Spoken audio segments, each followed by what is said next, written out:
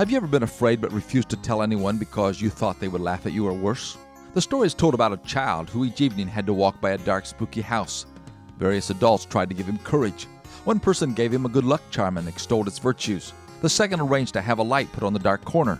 Still another person rebuked the child about how worry and fear were a sin, and all the child had to do was to trust God and be brave. Another one presented a macho image and told him just to buck up and walk by the house. But then someone with compassion said, "I know what it is to be afraid. I will walk with you past the house." Fear is a powerful human emotion. It can motivate us to new levels of personal achievement or paralyze us to the point where we can do nothing. For example, fear of failure can cause us to excel in preparation to assure success, or it can discourage us from even trying. To understand its dread and its power is to be able to help someone else. My job as a supervisor of district churches permits me the opportunity to walk with churches through the times of fear. Yes, the fear of a new building program, relocation, hiring a new pastor, or moving to multiple services can be difficult to overcome.